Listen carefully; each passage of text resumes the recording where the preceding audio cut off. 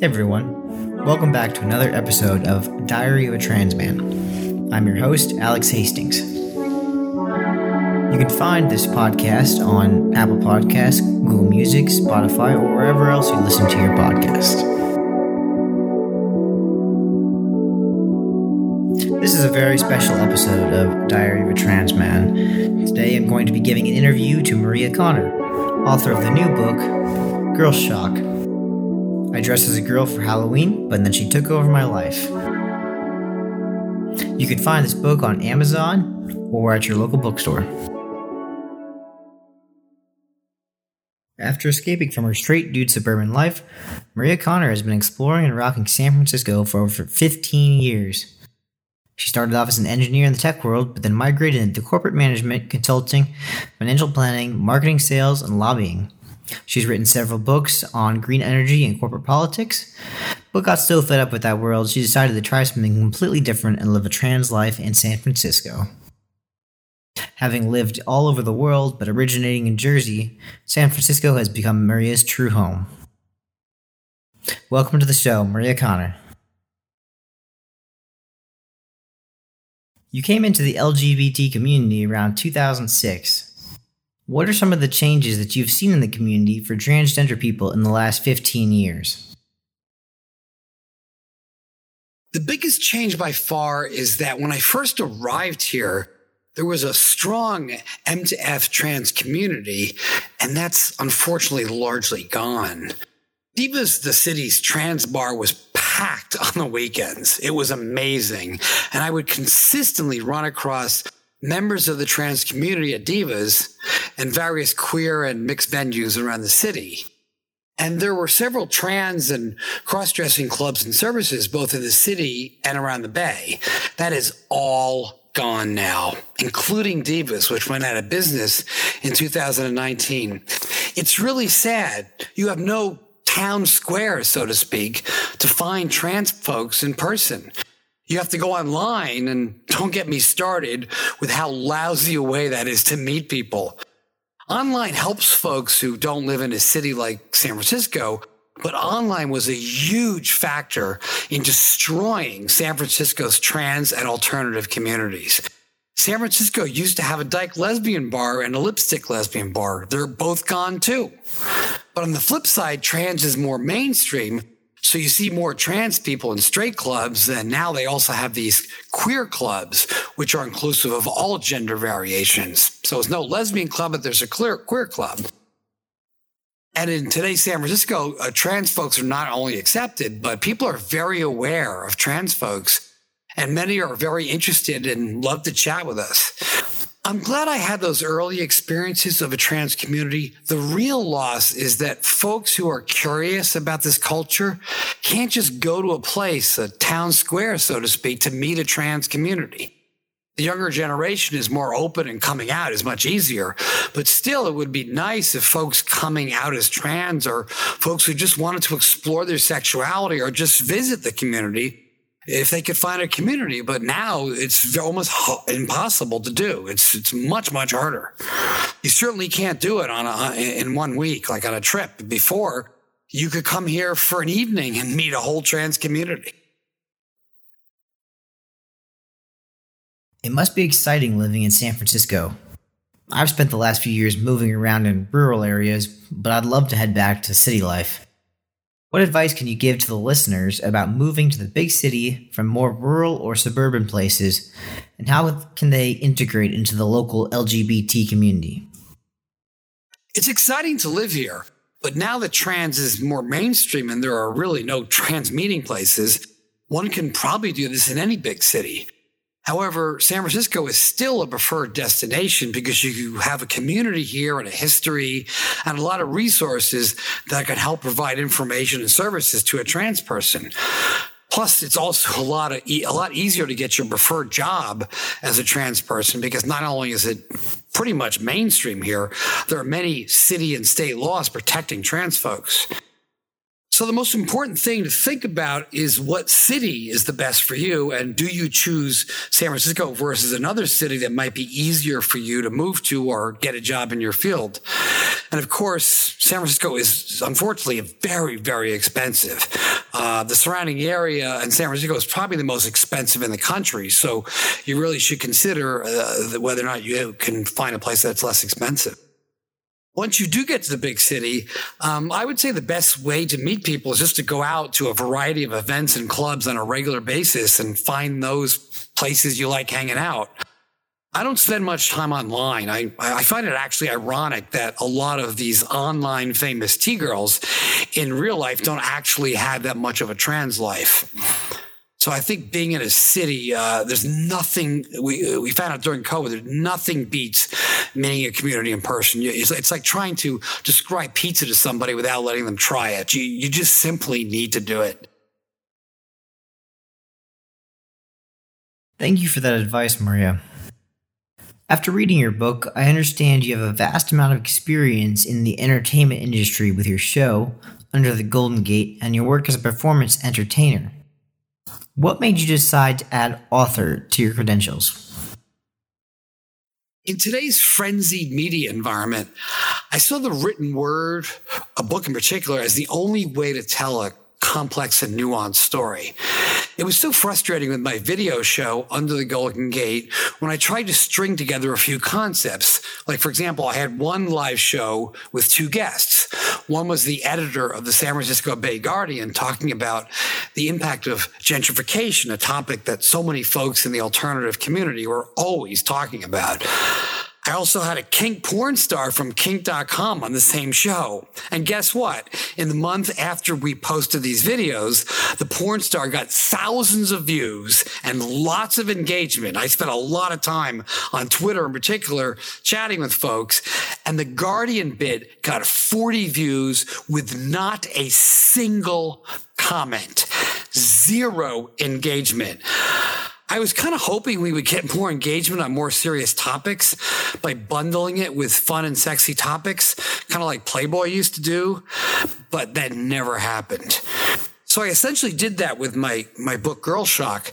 I didn't write it specifically about these serious topics. I wrote it to talk about the whole experience. Any great experience is going to be fun and enlightening. And it seems that the best way to express that is in an extended written form, and better yet, integrated with media like pictures and videos, what I did. To me, that's the future of immersive writing, a multimedia experience. This is about life, real life. And it's hard to tell that in a social media environment with a stream. You really need to write about your life when you have all these pictures on social media. Why not put it into a book? You make a good point there. Is there a specific audience that you intend to read your new book? When I wrote the book, I was actually thinking of both curious straight people and trans folks. I actually see a lot of overlap between the two. I went on the journey from straight to trans, and I still relate to both communities. There are so many curious straight people out there who want to discover a little more, not only sexually, but the spiritual and creative freedom that comes with it. And for me, the difference between being straight and trans is more about the opportunities that were available to me at the time. So I see the discovery of trans and the path to allowing yourself to explore to be part of a continuum. I know from firsthand experience just how interested straight folks are in exploring this topic. I've met tens of thousands of folks performing and being around town and hooking up with a lot of them. I think fear or lack of opportunity is stifling many of us. I hope that this book will help inform folks, may open their minds maybe, encourage them to discover, and of course, entertain them. And sure, the dirty sex is entertaining, but it is equally as spiritually enlightening. And I'm not joking. I'm very serious about this. I see this as an essential part of being a whole person who can operate at the top of their game and put their best self forward out in the world, like in work, family, and play.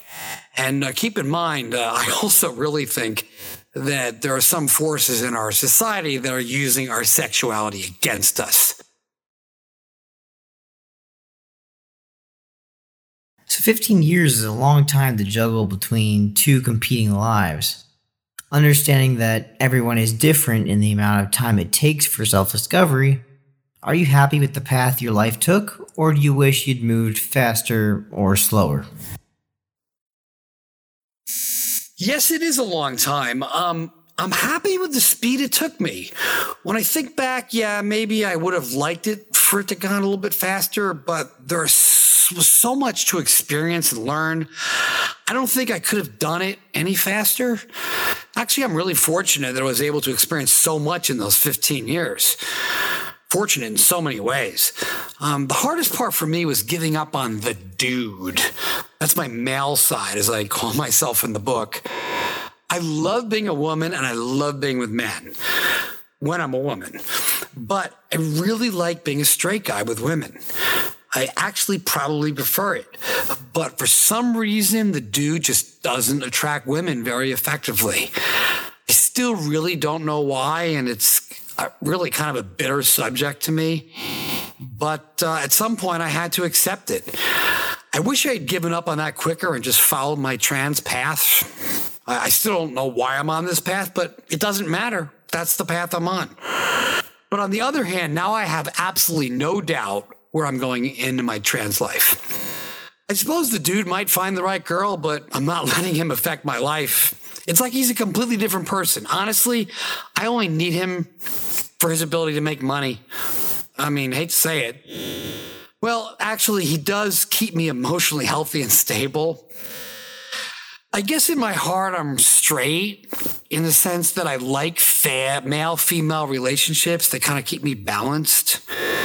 And I can only have them both, a balanced relationship, a balanced life by being trans, just the way things worked out for me for whatever reason.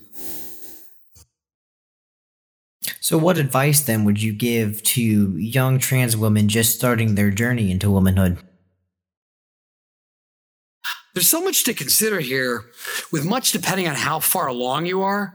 I think the journey is something like this, like first exploring a few times, step number one, then you start living it part-time, then you might decide to go full-time, then you might come out, and then getting a job as the opposite gender is a big one, and then really going full-time. And each of these has its own challenges, and for each of these, I think different things are important. What immediately comes to mind is that with any really important pursuit, your decision to proceed and your commitment to it is most important. It could be learning to play the piano. It could be exploring living as a girl part-time. You have to determine, yes, this is something that's really important to me. And I want this to be a big part of my life. Whatever it is, you will make it happen. If it's something that you've made a commitment to, it's important enough to, you will make it happen despite any obstacles. It's so easy to fall into a frustrated victim mentality. We all do that when things don't go well, especially if you're surrounded by people who don't support you. There is a huge change in mindset when you go from depending on the community of your origin for emotional support, that is your family and friends that have developed over your formative years, to a new community that represents where you're going. The level of acceptance, understanding, and joy, and people just experiencing 100% you in your community, it's hard to describe if you've never experienced it. It's a colossal difference. I can't even find the right word to describe it. You need to try it for yourself. And be determined to find people that you resonate with. You deserve it. If there's stuff going on in your head, unprogram it. Each of us typically will have a few crossroad moments in our lives where we need to completely change our life. And that usually involves the people around us in our everyday lives. Hopefully we still have family and friends who support us. And if some of them fall off, that's their problem, not yours. Don't even think about them. Don't fret about it. Don't even worry about them.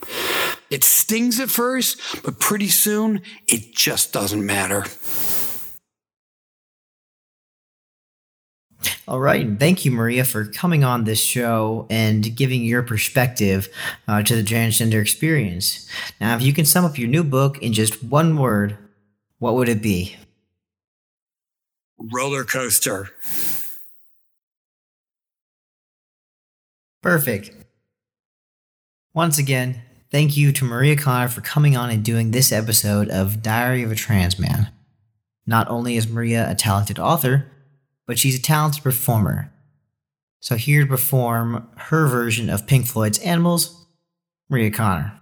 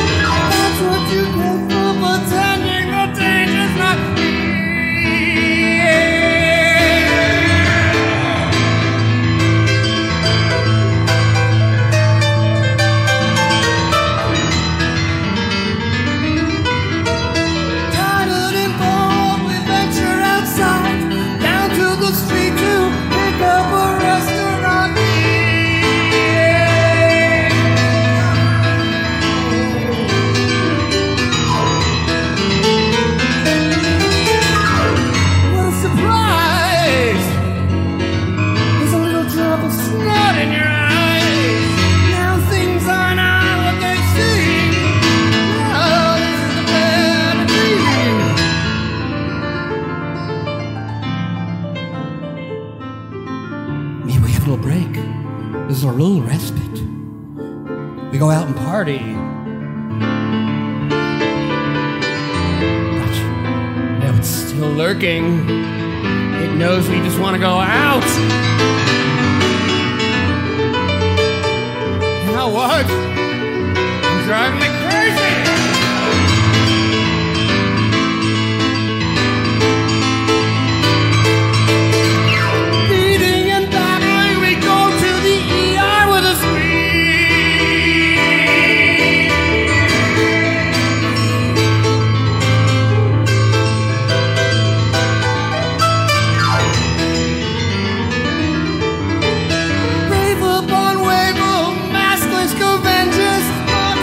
Cheerfully